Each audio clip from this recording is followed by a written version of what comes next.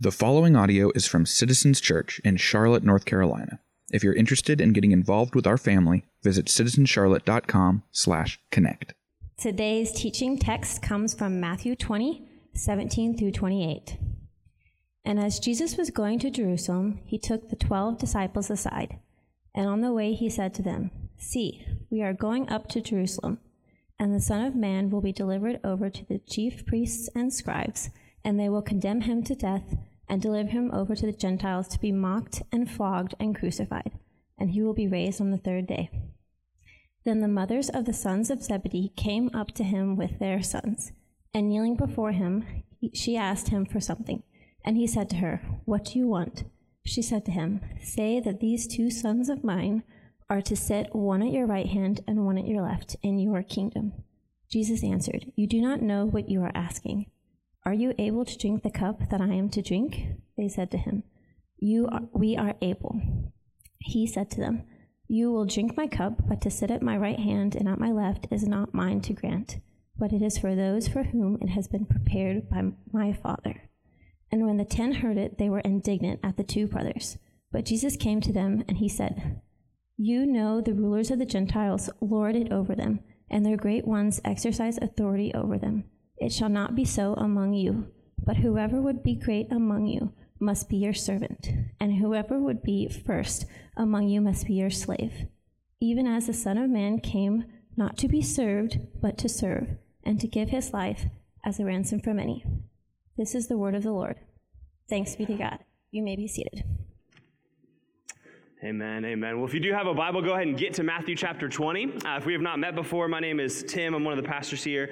And in case you're not aware, we were out up in the mountains of Black Mountain this weekend as a family, as a church family. We think that church is a family. And so every year in November, we get away on what we call family vacation, and it's a ton of fun. But the problem is that, one, I teach a lot on that weekend. And then two, I stay up way past my bedtime, which is anything past like 9 p.m. And so tonight's going to be either very boring or very fun. Who's to say? One of the two. I've already apologized, Garrison, our other pastor, telling him that the filter is low, so we'll see what happens. Matthew chapter 20, go ahead and get there. Let's just take a minute to pray, to silence our hearts before the Lord, to quiet our thoughts before him. If you were away with us on the weekend, maybe you're like me and you're like, I prepared 0 for tomorrow. And so you just need to take a pause and just take a minute to quiet the anxieties and worries of your heart. Whatever you need to do, let's just sit in silence for a moment with the Spirit. Lord, we do want so desperately to do the very thing we just sang. We want to set our hope on you and on your love. It's your love which saves us. It's your love which justifies us before the Father. It's your love which renews us and regenerates us and washes us clean. And it's your love that propels us into lives where we step in, not to be served, but to serve. God, so I pray that you would speak to us tonight, shape our hearts, mold our thoughts, bend our wills into the service of you. God, make us disciples of Christ like only you can. We need you. We love you. Pray all these things in the power of the Spirit in the name of Jesus, and all God's people said, Amen. Have you ever noticed just how truly countercultural and revolutionary the way of Jesus actually is? Just consider these contrasts with me. In a world of noise and distraction, the way of Jesus requires paying attention. In a world of endless entertainment and any show you want to binge at your fingertips, the way of Jesus is one of silence and solitude. In a world of speed and hurry, doing as much as we can with as little time as possible, the way of Jesus is patient and slow. In a world of radical you-do-you individualism, the way of Jesus is about a community. In a world of digital detachment, where we would rather communicate with one another by staring down into our screens, the way of Jesus is about embodied presence. in a world obsessed with external image. What are you thinking about me? How am I coming across? How am I dressed? The way of Jesus emphasizes the inner life. In a world of casual commitments, breaking bonds whenever they don't serve us any longer, the way of Jesus is about covenant faithfulness. Jesus and culture, from all the way in ancient Rome until today in modern Charlotte, have always run against one another. There have always been ways throughout history that our spiritual enemies, the world, the flesh, and the devil, would pull us away from the pattern of life established by Jesus and towards the pattern of life of whatever culture we find ourselves in. And our practice today, as we continue with 2 more weeks in our series, is maybe the most clearly evident, at least to me, countercultural invitation of Jesus that we are going to find. In a world of power and self-advancement and doing whatever it takes to rise to the top, the way of Jesus is about sacrificial service to others. That's our practice for this evening, serving and sacrificing. That's what we're called into as followers of Christ, a life doing what Jesus did in learning to lay down our lives in sacrificial service to those around us. So here's what I want to do. I want to work through Matthew 20 together, and then I just want to ask us some questions that I think will help us think about serving in our lives. So Matthew chapter 20, hopefully you have a Bible. We'll start in verse 17. Matthew writes, "And as Jesus was going up to Jerusalem, he took the 12 disciples aside. And on the way he said to them, 'See, we are going up to Jerusalem, and the Son of Man will be delivered over to the chief priests and scribes, and they will condemn him to death, and deliver him over to the Gentiles to be mocked and flogged and crucified. And he will be raised on the 3rd day.'" Now, just to set the scene for you, we are on our way in the life of Jesus to the cross. The very next chapter of Matthew, chapter 21, is the triumphant entry into Jerusalem by Jesus on a donkey that kicks off what is known as Holy Week, the final week of Jesus' life before the crucifixion. And Jesus, in the midst of these days, for the 3rd time in the book of Matthew, is trying to convince his disciples, "I am going to die." It's this pattern that Matthew repeats where his disciples just don't seem to understand that the kingdom that he is ushering in, though one of power and glory and triumph, is not going to come about the way they think it's going to come about. He keeps trying to tell them, you don't understand. In God's kingdom economy, in the way God has designed the world to work, the way to glory is through death.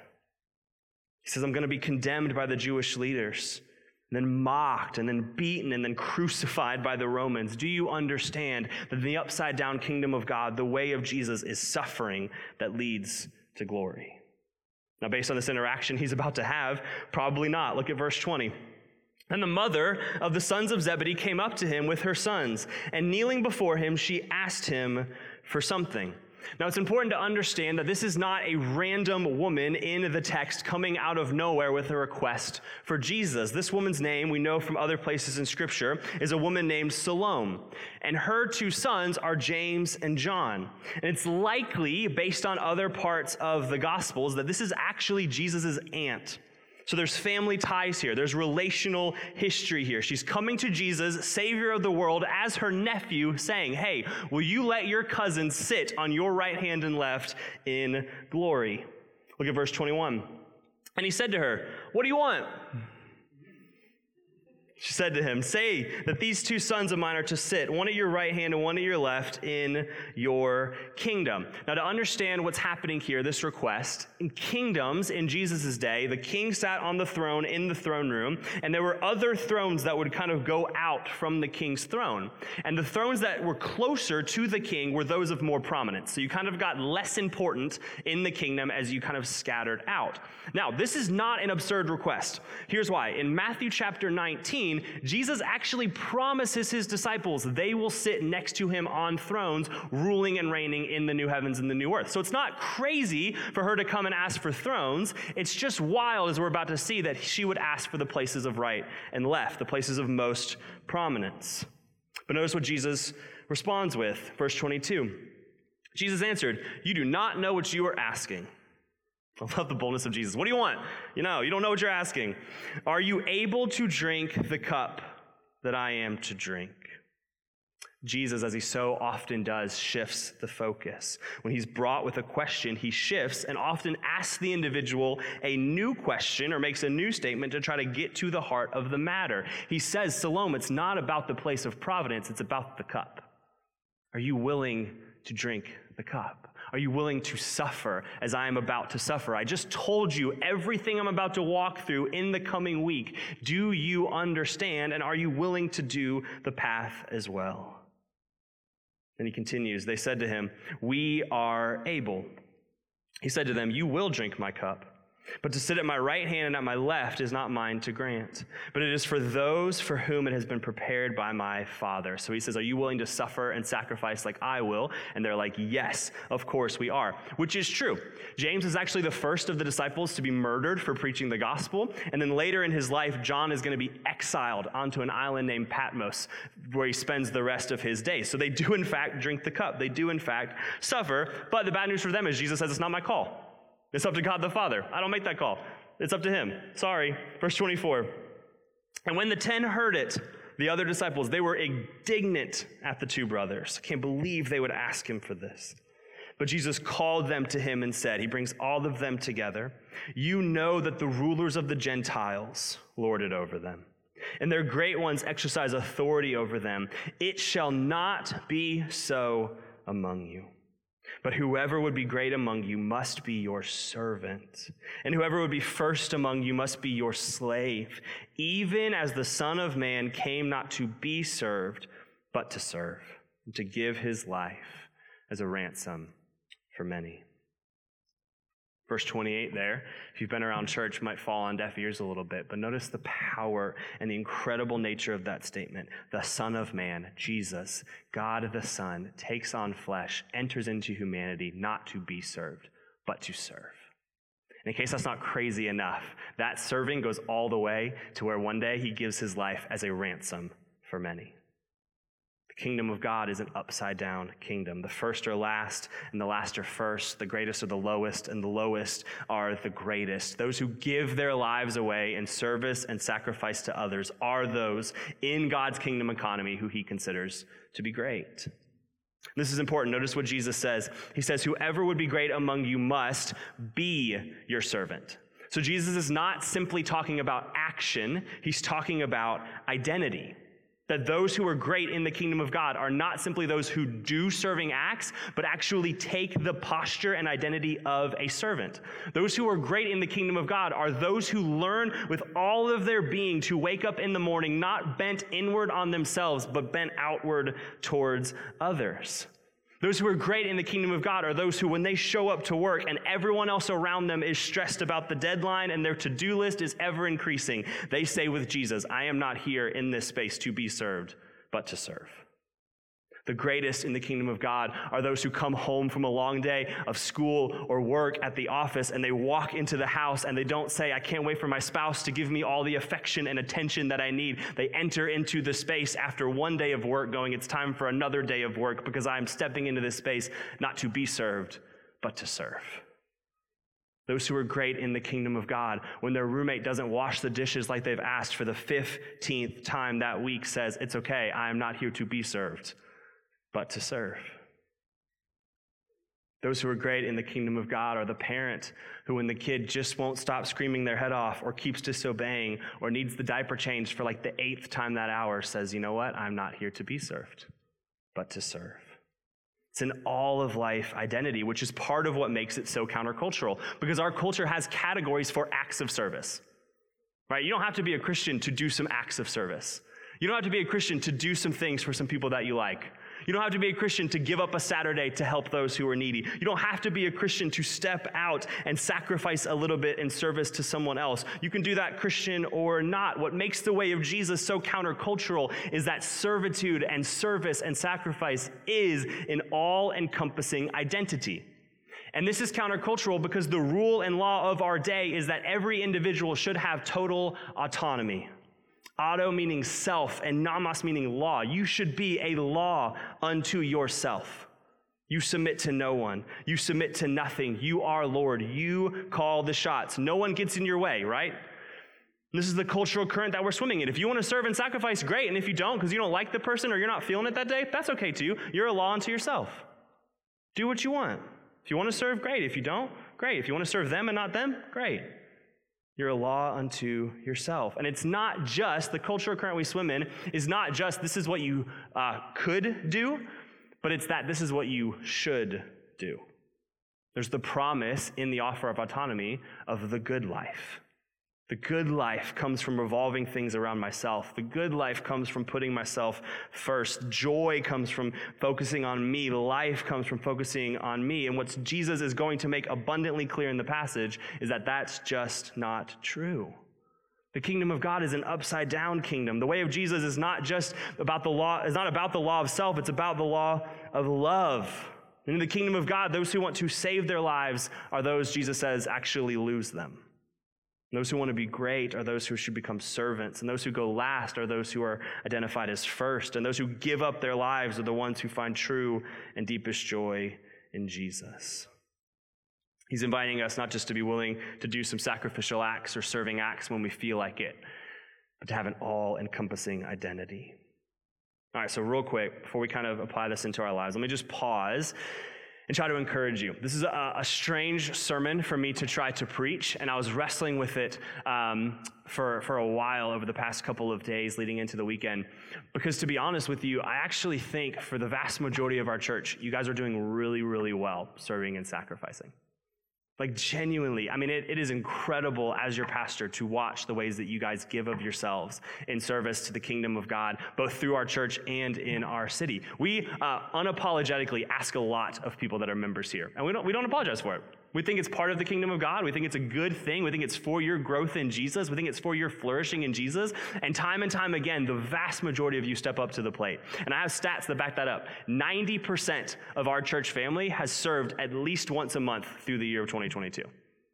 That's absurd if you compare that to any other statistic in a local church. Over half of our church body showed up last Saturday and gave up 4 hours of their time to love and serve our city and give out candy to kids. Over half of our church family has partnered with us on some extra Serve Charlotte event over the course of the year. And that's just the stats. I don't even have stats for the stuff that I know you guys are doing, like serving one another and caring for one another and loving one another and showing up for one another and providing for one another and sacrificing for the sake of the good of those around you. And so to be honest with you, I don't feel like right now I need to do the rest of the sermon on, hey, you should serve. You should sacrifice. I think you get that a lot. I think you know that. And at least right now, that sermon might come in like a year. We'll circle back. We'll see. But here's what I want to do instead. Instead, I want to take Matthew 20, and I want to take Jesus' teaching that even the Son of Man came not to be served, but to serve. And I want to cross the bridge into our lives with 4 specific questions. And these questions are going to give some nuance and want to point out some dangers that you might experience around living a life of serving and sacrificing, because I think a lot of you are. And so the danger is, one, that some of you would feel guilt right now that you don't actually need to feel from the Holy Spirit. That you would actually, I need you instead to be encouraged. And for others of you, you might say, well, yeah, I do some stuff, so I don't really need to hear this. And I don't want either of those. I want you to just, with the Lord, sit with these 4 questions as kind of a serving and sacrificing audit, for lack of a better phrase. I'm not even an accountant, but we're going to go with that.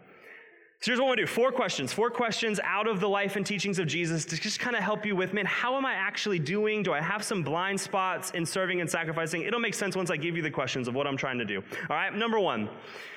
Are you willing to serve that person?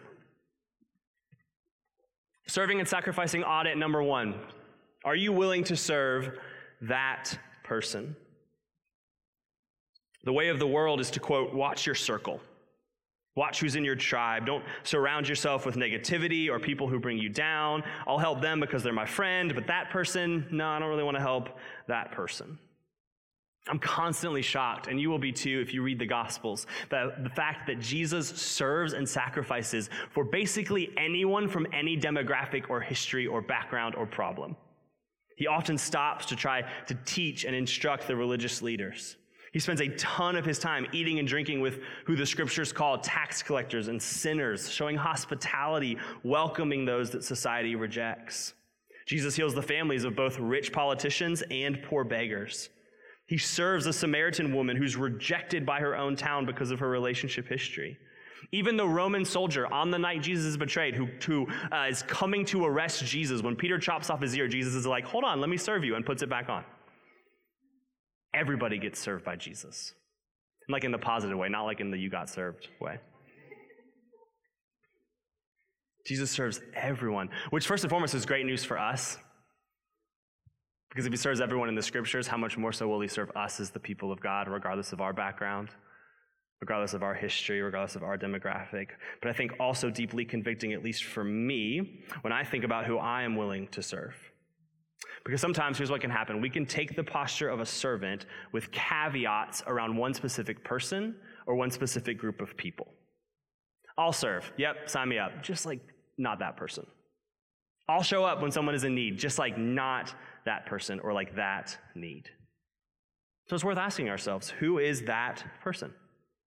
Are you willing to serve that person? Whoever is that person for you, are you willing to be a servant to them? Maybe for you, it's those of a different background than you or a different socioeconomic class, or those who you feel like, well, I don't really want to help them because I'm only interested in helping those who can help themselves.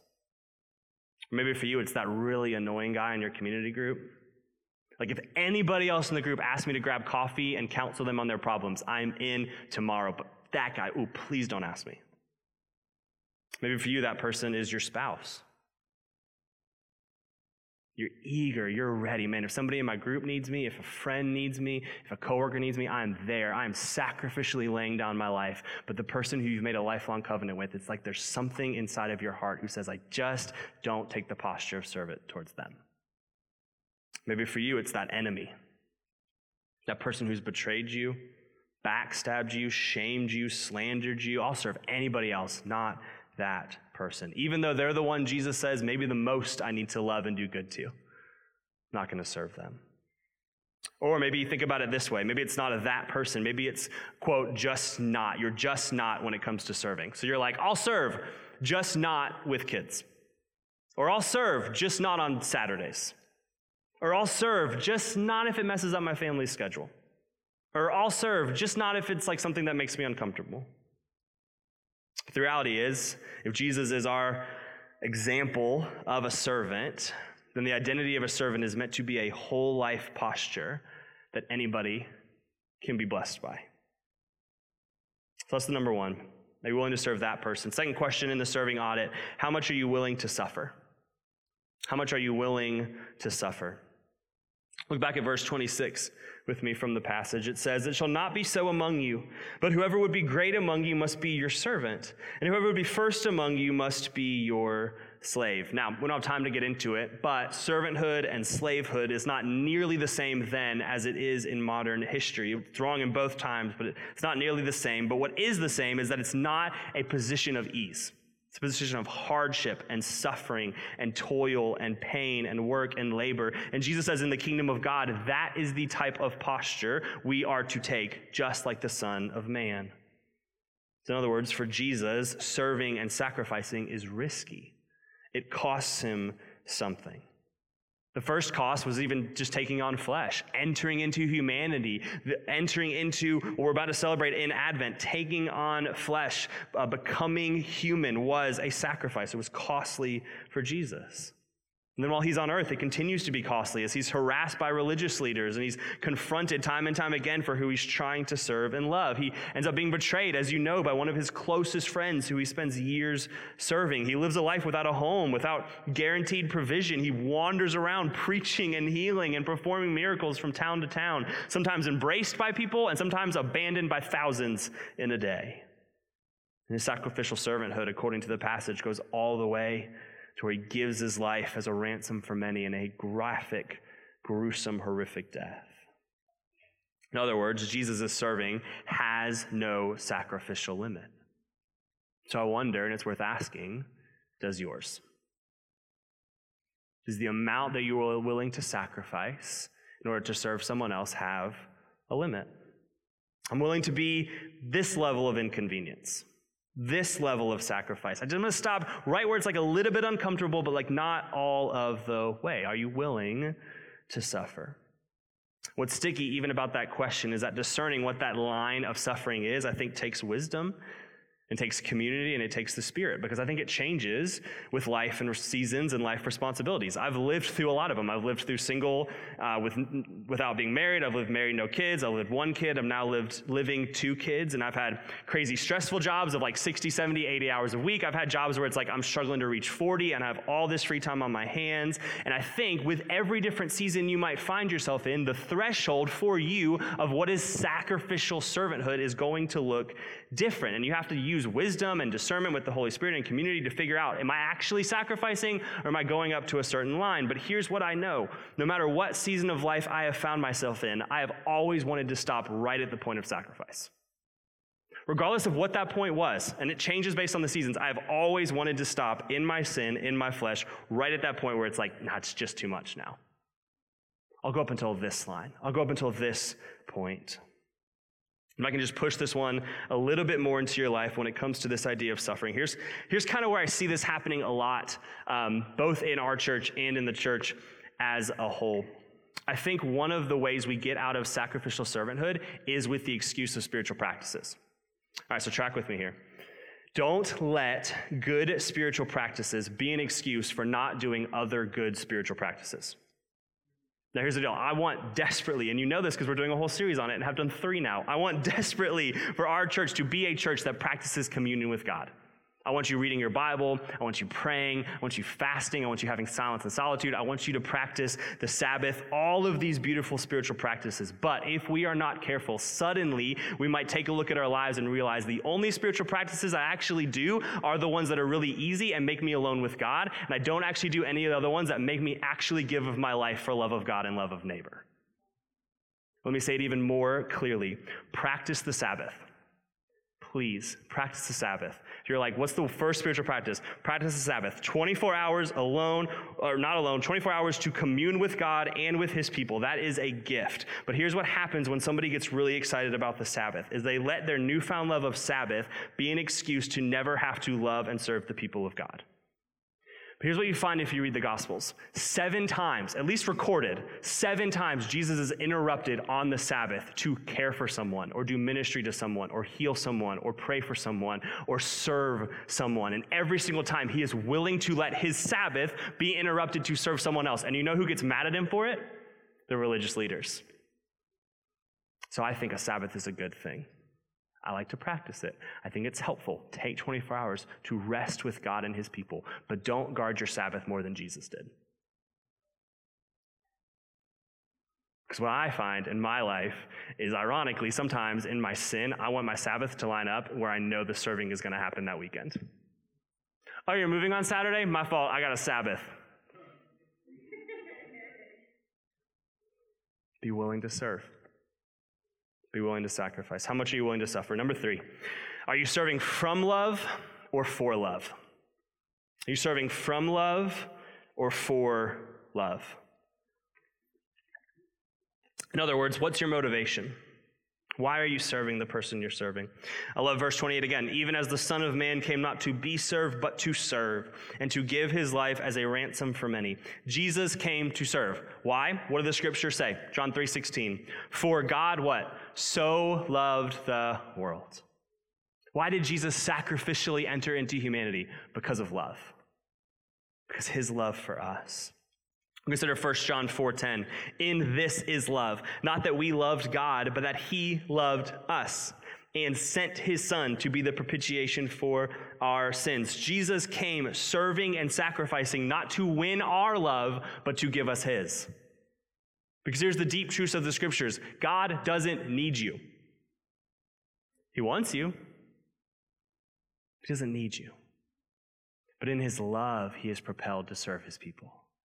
In love, he is propelled to give of himself in service to others. Jesus doesn't serve for validation. Right, look at his life. He has all the validation he needs, right? John chapter 3, when he's going into the waters to get baptized, it's pre-doing any public ministry. Before he even steps into any public act of caring for and serving and loving anyone else in his public ministry, first he's baptized. And God the Father declares over him at baptism, "You are my beloved Son with whom I am well pleased." And Jesus does all of his ministry, not for love, but out of deep love from God to him and for us. See that? So Jesus never serves for love. He always serves from love, being deeply beloved by God and outpouring that love to us. And some of us, and I say us because this is me, because of our wiring and personality or because of our family of origin or past trauma or whatever it may be, we run ourselves into the ground sacrificing and serving for others. And we do it because we think we have something we need to earn or achieve. We need someone to value us or validate us. But here's the reality. No matter how many sacrifices we make or how much we serve someone else, if we are doing it for love and not from love, ultimately that is actually self-seeking and self-serving. Because we're serving not to fill them up, which is the point of serving, but to fill us up. And serving for love instead of from love is not the way of Jesus. I think about Jesus, one of his most picturesque moments of serving is at the Last Supper, right? Where he gets down after supper and he takes off his outer garment and he wraps a towel around his waist and he takes the posture of what was reserved for the lowest of the low servants in the household. And he washes his disciples' poopy, crusty, muddy feet. Can you just imagine in that moment if Jesus is walking around going, will you just validate me? He's like washing their feet, like, do you love me now? Do you care about me now? Look what I'm doing for you. Do you like me? Do you like me? No. No, he doesn't get down on his knees with those gross feet and go, do you love me? He serves not for love, but from love. Listen to me here. If that's you, if you find yourself serving for love instead of from love, let me encourage you. Let me tell you what the answer is not to that. The answer is not to stop serving. Oftentimes I'll hear people, this might be stepping on too many toes. This is unfiltered Tim. Enneagram 2's in the room.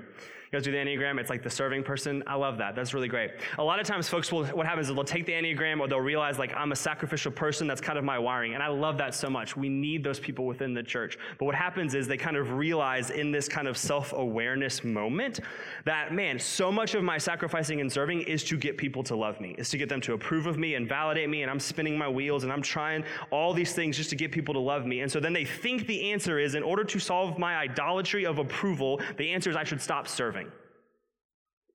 That is not the answer. Listen, I wake up most every day stepping into my job as a pastor wanting you to like me. I just do. So feel free afterward if you want to come up and say, good job, good sermon, Tim. That would be great. That's what my idol needs. I'm just kidding. But the answer to me needing your approval and wanting to serve for your validation and for your value is not for me to stop serving.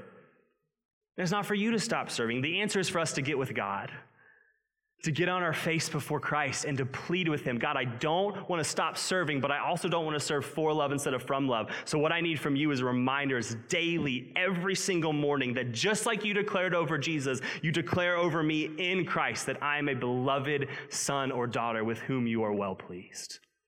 Let that propel me into serving. I love Dave Harvey on this. He says, because Christ's righteousness has been transferred to me, all the time and energy I once squandered trying to be liked or praised or to achieve something to validate my existence can now not be done away with, not ignored, not removed, can now be redirected towards doing things for God's glory. I no longer live for approval. I live from approval.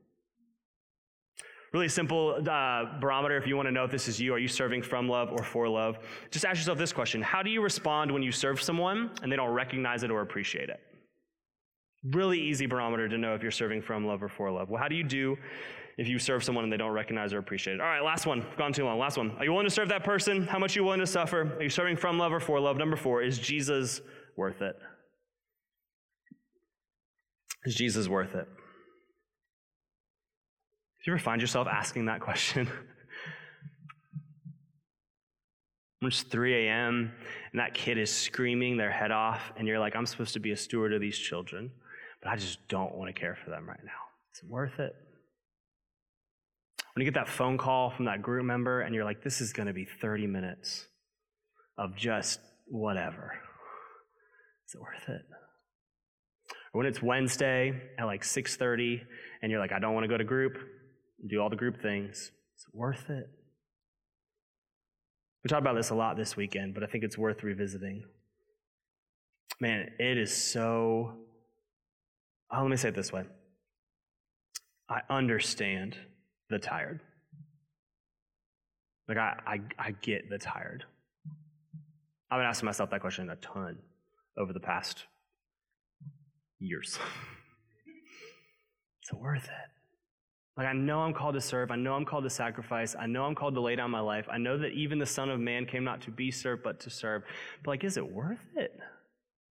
Does this matter in the kingdom of God? And this story I keep coming back to over and over again is the story in Matthew 25, just a few chapters later, if you want to turn over there.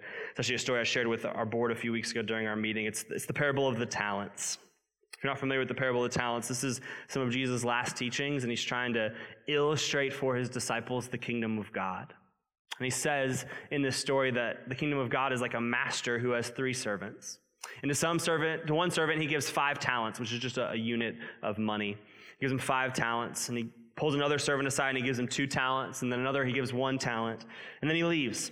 And he comes back, and the servants come to him, and the one he gave 5 talents to turned it into 10, and the one that had 2 talents turned it into 4, but the last comes with just the 1, and he says, I buried it. I knew you were harsh. I knew you were a mean master who was taking what was not yours, and so I buried it because I didn't trust your character. And he gives him the 1. The master's upset, and he takes the 1, and he ends up giving it to the one with 10. And there's this line in the story that I just can't get out of my head. So the master, who obviously represents God in the story, says it to both the one who turned 5 into 10 and the one who turned 2 into 4. And this is what he says, verse 21. It says, his master said to him, well done, good and faithful servant. You have been faithful over a little, and so I will set you over much. And that's an incredible line. But that's incredible. What a heart posture would say, what a goal for us in our lives to be declared over by God at the end of our days. Well done, good and faithful servant. And there's the good news of the gospel that he will. All who are in Christ, he'll declare that over you. But what a thing to seek. God, would you declare that over me? When I get to the end of my day, when I get to the end of my week, when I get to the end of my month, I want him to declare over me, well done, good and faithful servant. You've been faithful over what I've given you. But there's even a better line at the end. Notice what he says. Enter into the joy of your master. As beautiful it is to have God declare over you, well done, good and faithful servant. How much more beautiful for him to say, enter into the joy of your master. It is going to be worth it. I said it this weekend, and I'll say it again. There's joy on the other side of the sacrifice. There's God-given joy on the other side of the serving. It is going to be worth it. Maybe not here, maybe not now, maybe not on this side of eternity, but one day when we stand before God and we see the big kingdom narrative that he's been writing since before time began, we will say, everything I gave up for the kingdom of God is worth it. It's worth it.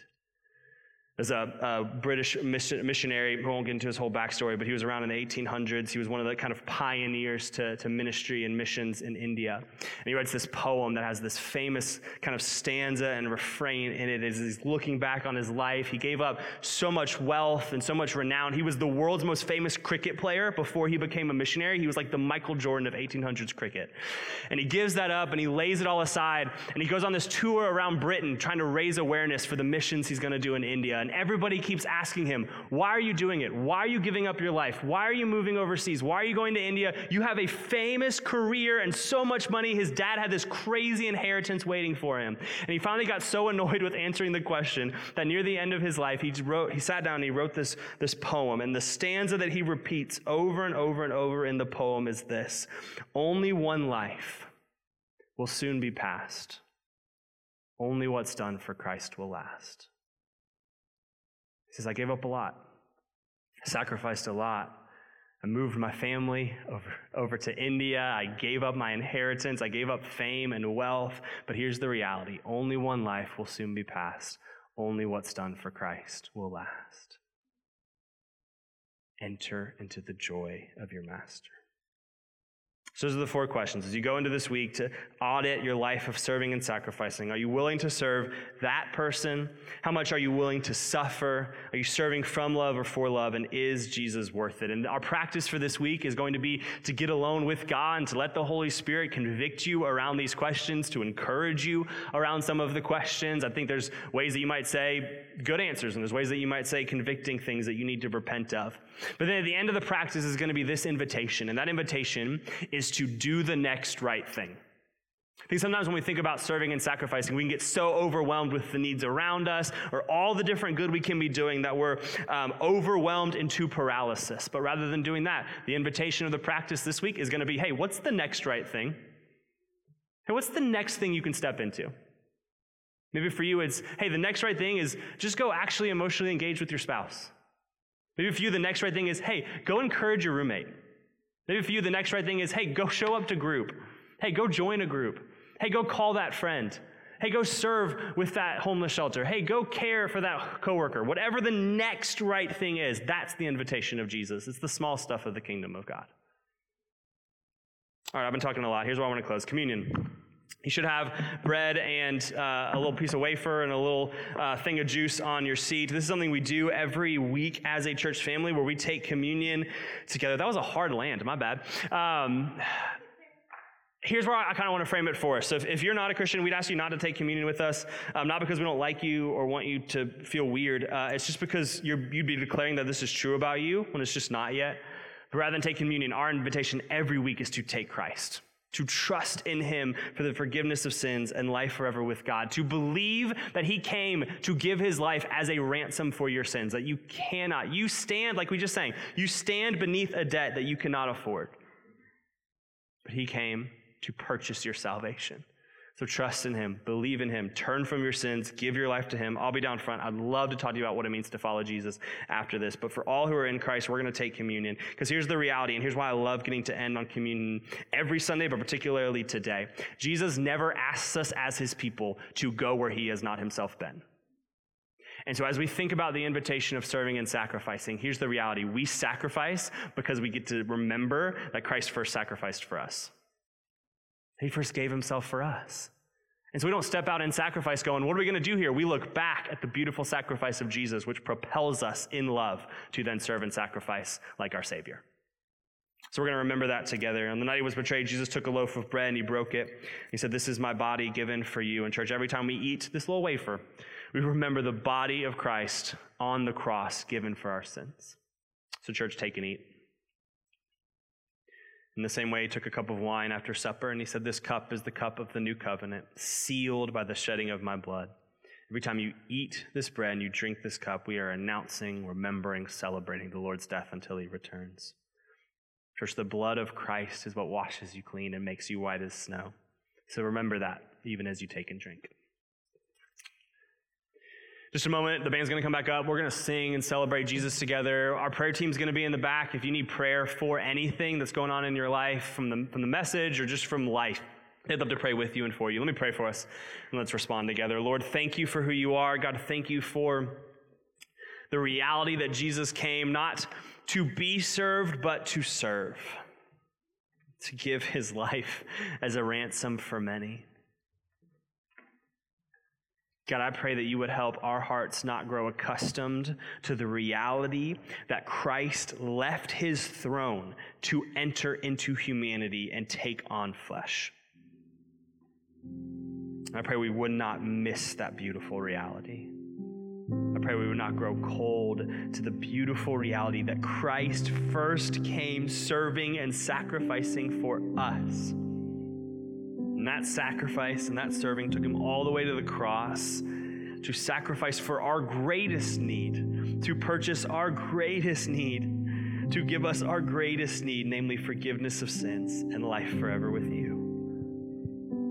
God, and so I pray as we think about serving, as we think about sacrificing, as we think about those people that we don't want to serve and sacrifice for, that line of suffering we're just not willing to cross, the love that we're trying to earn and gain from serving, or even just the question we ask, is it all worth it? God, I pray you would bring us back to the gospel. I would you bring us back to Jesus on the cross, giving of himself for us? And would you let that propel us, not out of duty, not out of obligation, not out of must-dos, not to just make ourselves feel better in the moment, but propel us into deep joy that comes through sacrifice, through serving. God, would you encourage the hearts of those in this room who are serving and are sacrificing, who would say, I'm giving a lot, and you would say, yes, you are. God, would you encourage their hearts? Would you embolden them? Would you sustain them? Would you preserve them like only you can, Lord? Would you help them not to serve at the detriment of their own soul? Would you help them not to be so busy doing for you that they forget to be with you? God, would you sustain them, hold them? God, and for those of us in the room who need conviction, who need repentance, God, would you move in our hearts as well to show us what are the ways we're not serving? What are the ways we're not sacrificing? Can you call us up and out for your kingdom? God, you're worth it. You're worth it. You're just worth it.